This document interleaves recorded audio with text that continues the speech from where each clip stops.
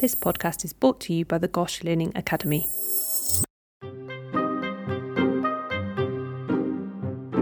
Hello and welcome to the first ever series of GOSHpods Goes Green. Over the next 6 weeks on GOSHpods, we will be focusing on the important issue of sustainability in healthcare, looking at the issue of climate change and how healthcare practices are contributing to this emergency. In the final 2 episodes of this first series, I'm going to be interviewing 2 of GOSH's green champions, staff members working at GOSH who are passionate about sustainability and embedding it in their day-to-day practice. They're going to be talking to me about some of the recent projects that they've completed at GOSH, providing a real-life example of how sometimes small changes are essential on the road to bigger change. Today I'm joined by Caroline Dalton. And Caroline, I understand that you are a senior specialist pharmacist, is that right? As well as being one of GOSH's green champions. Yeah, that's right. In my role here, I work in the medicines information team, giving lots of information about our medicines and how we use them to our patients and their carers, and also externally as well to other hospitals. Fantastic. So to start with, why did you decide to become one of GOSH's green champions, and why is sustainability within healthcare important to you? So for me, sustainability in general, as my understanding of climate and the climate crisis that we're in develops, as a topic, it gets bigger and bigger. And it's rapidly dawning on me really that it really impacts everything we do as healthcare professionals and also people living on planet Earth. So it's really underpinning how I'm starting to look at the health and well-being of our patients in a far, far more holistic way. And the reason I've joined Green Champions is because sometimes I think the topic of sustainability and the climate crisis and everything that's going on can feel really quite overwhelming and quite daunting. So I saw Green Champions as a really positive step towards action that I could take locally. And also it feeds into our sort of professional accountability really to ensure that we do no harm. So actually where it's quite a bitter pill, you could say, to swallow as a pharmacist, the health service, like a lot of other companies, actually is contributing to the climate crisis, which is something that is really difficult to reconcile where we're trying to support healthy living and treat unwell patients. It can seem like a bit of a juxtaposition to recognise that actually we are also part of the problem and we also have a responsibility to reduce our impact. So the NHS accounts for around 4 to 5% of UK's national carbon footprint, and around 25% of that carbon footprint is actually attributable to medicines. So that's actually a huge amount that we can do, and certainly as pharmacy professionals, we've got a huge amount to focus on here. And as we see more illnesses maybe relating to climate change and the negative climate impacts, so for example, with our paediatric population, a number of people give the example of air pollution. So we're seeing that with our air quality going downhill, it linked to more kind of chronic diseases like asthma and other kind of exacerbation of chronic lung diseases. And actually, because we're seeing higher incidences of these, we're actually needing to use more medicines and having more hospital admissions in these types of patients. And actually, it's almost a self-perpetuating cycle where we've got patients coming in who are really severely unwell. So we're giving them lots and lots more medicines, but actually that's contributing to the problem and in some instances making it worse. So what's really interesting for me is breaking that cycle and actually how can we stop patients presenting in the first place significantly unwell and actually improve overall health and then also cut back on medicines. And as pharmacists, our main focus is on these medicines. So we're perfectly placed to start thinking about some of the solutions to some of the problems that we've created. So I think one of the things I guess you're highlighting is that actually there's kind of more of a relationship between medicines and your role in pharmacy and the climate emergency than it might initially appear. I mean, for sure, it's not just about the amount of waste we're producing. There's actually loads of different ways that the way we prescribe and administer and give patients medicines that they rightly need, but it's impacting on the climate emergency. Yeah, absolutely. And we always kind of say that the most sustainable patient is the patient that is kept the wellest. So we're saying that patients should stop taking their medicines. Actually, it's the opposite. If you take your medicines well, and actually if we do our jobs as pharmacists and have a look at how we can optimize those medicines and maybe reduce the burden of some of the medicines so that they're taking only the medicines they need the most effective way, like as directed. And actually that's going to be the most beneficial to our patients and the planet. So really, yeah, it's having a look at how we use our existing medicines most effectively, and also trying to break the cycle of kind of reactively treating patients that have to come into hospital, and starting to look at reducing the factors that are contributing to these hospital admissions as much as possible as well. So it all links in together. I suppose there's also the side of pharmacy that we've got to have a bit of a think about as pharmacy professionals, really, where if we have, things like extremes of weather or these kind of events that are related to climate change, how are we getting the medicines in? We've seen a lot of medicine supply issues and shortages. And actually, a lot of these factories are across the globe. So in terms of the supply chain as well, that might become really challenging. And also the storage and supply of medicines. So certain medicines are very, very liable. If they expose to higher temperatures, actually, they'll start to degrade far more quickly.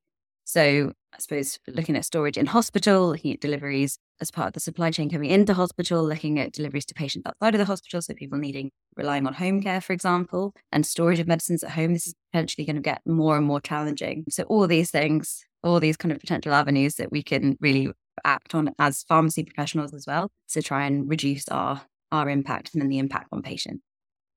Absolutely, yeah. And I mean, speaking to you about this, it all sounds very important, but also just where do you even begin? Like, it's so big, and how do you even begin to make a dent or an impact in any of this?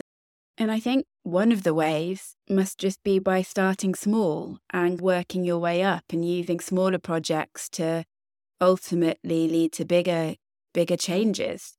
And I know you have been involved with some projects in your department at Great Ormond Street, and I was hoping you could tell me a bit more about those projects and just generally what you've been doing in your practice as a pharmacist to help with the problem in a small but still significant way. For sure. Yeah, you're absolutely right. Starting small and really breaking it down and taking it step by step is the building blocks to bigger change. So there's been a few things that we've been involved in as part of the sort of medicine sustainability group, as part of the Green Champions wider group at GOSH. So I've worked with the fabulous Nicola Wilson, who's one of our practice educators, on having a look at how we look at appropriate IV to oral switches. So I think it's not an unfamiliar concept to a lot of people across, healthcare in general, that there's a lot of plastic, but also nursing time and other kind of consumables that need to go into giving an IV dose of any medicine. So we wanted to take this, and we've used paracetamol as a easy drug to focus on, especially in pediatric patients. We don't often use full doses. So we've had a bit of a think around, well, how much plastic and time and consumables and packaging and all of these things, including the drug, goes into giving a dose of this amount of paracetamol IV versus if we were to do it with a suppository, for example, or if we were to do it for an oral liquid, for example. So there are a few calculators that are out there at the moment, sort of carbon footprinting of medicines, which is still relatively inaccurate, but it's a way of just illustrating a more sustainable way of administering medicine. So we had a look at both the medicine's carbon footprints of the drug itself and then also the packaging. And we used some government figures for that. And we've formulated a bit of a idea of, if we were to give IV paracetamol in this way, because there's also multiple different ways actually in the trust when we were chatting to colleagues around how they would go about giving a dose of oral paracetamol, which is quite interesting. So what would be the best way to give an IV dose? And would it be better to use another route of administration where possible? And actually, spoiler alert, I think it would be pretty obvious to most people that oral paracetamol is far more green. It uses less packaging, it creates less waste. And actually, it's a good drug to use because the bioavailability of it and the kind of safety of giving an oral dose of paracetamol is also far better than, or equal in terms of bioavailability, equal to IV. So that was really interesting. And we're writing that one up at the moment. And I've seen a couple of other centres have done some quite similar things as well. So it's great to add to that evidence base that's out there already. Another thing that we've done, which again seems really simple, but thanks in part to the COVID pandemic, we're seeing the use of QR codes massively rise. So through the COVID pandemic, we did a lot of posting and couriering of medicines, which is something, again, not that climate friendly. We're really trying to cut down on that. And if patients are coming in for their appointments again now, can we catch them and start, giving them the medicines at the appointment again? But moreover, whenever we give medicine out to our patients through GOSH, they will get a few different GOSH-specific patient information leaflets, generic information on how to administer the drug or, how to get the most out of their medicines, things like that. And they're really lovely pieces of information. But looking at our patient cohort, this is probably not the first time they're going to receive all these pieces of information on written paper. But because we don't really distinguish that at the moment, it's part of our dispensing process to give out these relevant leaflets. We've taken a step back and said, actually, if people are used to using QR codes now, and they're probably having had this information multiple times over, how about we stop printing them on paper and we actually have a big poster outside a pharmacy and we can just use QR codes and they can scan the relevant information. We've got everything uploaded now onto our internet page, which is an external facing resource. So anyone could log on to our GOSH internet page or use a QR code and scan and they can get the relevant information. So that's a project that we've done with our dispensary team as well. It also saves our dispensary team time and resource because they're not having to print and use the paper and the ink, and also the time having to go and collect these places. And also it'll save a bit of room in dispensary as well, where we usually stored all these things, and maybe we can put something else there. So, more green recycling or something, something else where these leaflets used to live. That's another kind of it seems quite simple, but hopefully it's going to be really effective in reducing our waste and our kind of paper use in pharmacy. And there's another project that, again, is rolling out nationally, which around nitrous oxide. So we're supporting with our anaesthetic colleagues, so Helen Hume-Smith, who's done a huge amount of work on this already, and also our dental team, who are the main users of nitrous oxide, and having a look at how we can reduce pipe supply across Grosvenor Street, but also use overall of this drug. So we're supporting the teams there to have a look at switching over to canisters, and particularly with our new building coming through, how we can actually move away from pipe nitrous overall, particularly for our new estate, which is really exciting because that's, apart from desflurane, one of the big greenhouse gas contributors of anaesthetic gases. Yeah, definitely. Lots going on. Yeah. And the anaesthetic gases is actually something we were talking about in one of the earlier podcasts in the series. Yes. So yeah, really important. And I think one of the things that always strikes me when speaking to people about their projects is, one, that they are quite simple but effective. Mm-hmm. But the other thing is that whilst they are helping with sustainable practice, that's not the only benefit. Like, they have other knock-on benefits as well. So 100%. With your IV to oral, also the fact that it means that hopefully you're having to put less IV cannulas in and you don't have the complications of IV cannulas. Presumably there's also a cost benefit as well when thinking 100%. about oral medication. So it's not just the sustainability in isolation, there's all these other benefits as well. Exactly that. And I'm coming to the realization and I'm telling people more and more that where you've got a financial saving, there's more often than not a carbon saving to be had as well. So you're absolutely right. If you're reducing the IV drug use in hospitals, so switching away from IV to oral or, suppositories or, whatever, switching away from IV administration may reduce bed stays. So it reduces not only the financial pressure to a trust, it, opens up a bed, which is incredibly important, particularly in a hospital like ours, which is, quaternary, tertiary referral centre. Beds are gold dust. So getting patients out quicker, getting them home quicker, benefits the patient, reduces hospital-acquired infection risk. There's a huge number of things that actually, by making these switches, not only are you saving money, but also you're improving patients' well-being by getting them out of hospital. And you're also supporting our climate initiatives as well. So that also comes across with a lot of different medicines optimization things that we've been looking at. We're always taught as pharmacists, medicines optimization is really a key part of our role. So having a look at not only what medicines we use, but are we using them the most effectively at the optimal doses for the right patients, are using it in the right way. So optimizing the drugs that we are using. And by maybe optimizing one and reducing others and switching 2 drugs for one and reducing the pill burden for some of these patients.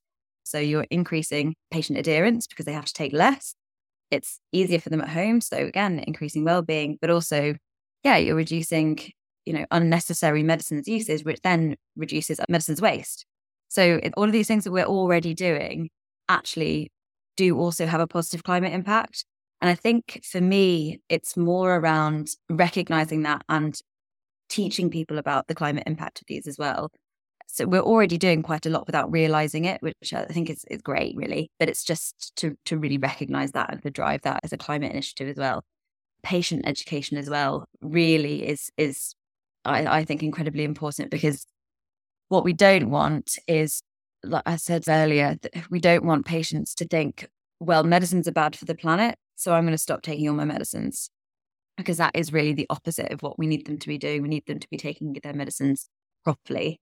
And that is the best way. So reducing unnecessary medicines use, but also just taking the medicines that you've got in the best way. So we already do patient education. We counsel patients effectively on discharge. We make sure that they're going to be using their medicines as safely and as effectively as possible. So continuing to do our jobs effectively as well is also going to benefit the climate. Yeah, fantastic. It sounds like you've been so busy as well with all of these projects. Yeah, it's keeping me busy. But I love it. I mean, our pharmacy department as well, we're a great bunch. Everyone is very enthusiastic. It's a really great team. Like a lot of other teams, we're very stretched. So sometimes headspace is lacking. But actually, when you get certainly for me, when you get the wind under your wings on these kind of things, it's really great to just run with a project and actually kind of see the benefits as well for patients more than anyone, because ultimately this is who we're doing it for as well, healthy planet, healthy patients. Yeah, absolutely. So what are your plans for the future, and what would you like to see happen in your department over the next, say, 2-3 years with regards to doing more for sustainable practice? So as part of our medicines arm of the Green Champions, Steve Tomlin, who is the new director of the Children's Cancer Centre, and he's worked with us for a couple of years now, and he's actually looped us in with our wider North Central London area. So he is working towards us leading on and developing sustainability initiatives with them. So we're casting our net a little bit wider, we're collaborating a little bit wider on a kind of more local, it's still London, but actually that will hopefully lead to some kind of more national work as well, so we can all kind of align and collaborate together, which I think will be really beneficial. Like you were saying earlier, because we would like, other centres, we would like to learn from them and see what's worked from them. But also, if we've done something that they think would work in their area, then let's share our experiences and develop there. Patient information leaflets, again, we're working with an external company to have a look at whether or not they can be reduced in medicines, the manufacturer's boxes that arrive ready made at the pharmacy. So the medicine-specific pills, so not our Great Ormond Street developed ones. But we're having a look at whether or not they could potentially be, more accessible online, QR coded, something like that, rather than popped into every box. So again, reducing paper use. So we're working with a company called UMaker on that. And really, I suppose, over the next couple of years, I think as the awareness of what we can do as pharmacy professionals to support climate initiatives increases, I'm expecting that, or I'm hoping that we'll get lots and lots of enthusiastic new people thinking about, well, how can I make a change? And it really is that level. Everyone needs to begin thinking about in their practice, how can I make even little changes? Or, I've got this idea that could maybe work a bit better in this area, and it has this impact on patients and our finances, but also the climate and sustainability in general. So it'd be really lovely to move forward with both little individual projects, but then more kind of national collaboration. I think getting that national collaboration is probably going to be the way that we move forward as a systems change, and we can all kind of align. And lots of voices is always better than one voice. And then also having a look at, like I was saying, the carbon footprinting, and also using maybe the environmental impact assessment. So a couple of places I know already do this, but we could maybe start incorporating those whenever we start to use new treatments and new drugs at the trust. It'd be really interesting to see if we could utilise any environmental impact assessments to form part of our almost like drugs and therapeutics pathway.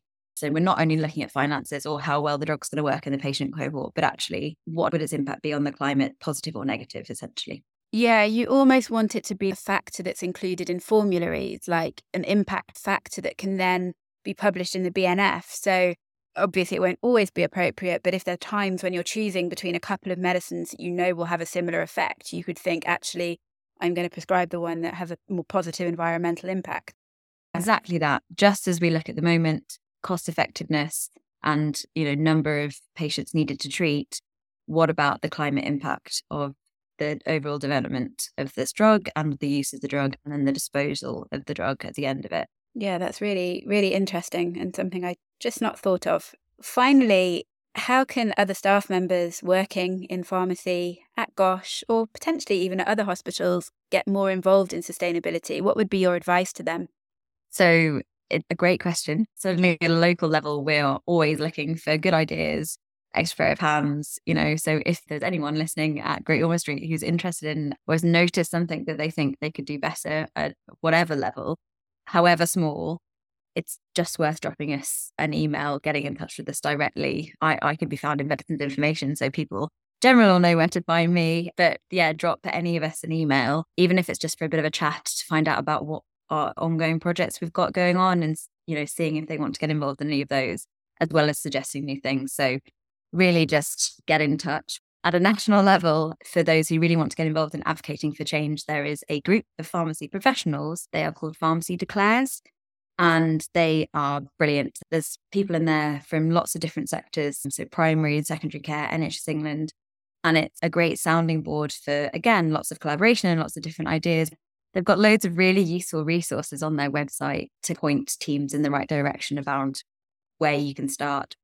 Lots of examples of different projects that has happened up and down the country. So getting in touch with Pharmacy Declares as well is a really good step. They're also really driving forward calls for divestments in fossil fuels across kind of professional bodies as well as the pharmaceutical industry. And they are also taking a look at climate, health, leadership and education. So yeah, I would definitely recommend them as well as a great starting point for people who want to get involved in sustainability in general in pharmacy. Yeah, great. That sounds like an excellent resource. Well, thank you so much for your time today and for sharing a bit more about what you're doing at the moment and your kind of plans. It's been really, really fascinating to talk to you. Thank you so much, Emma. Thanks for listening to this episode of GOSHpods Goes Green.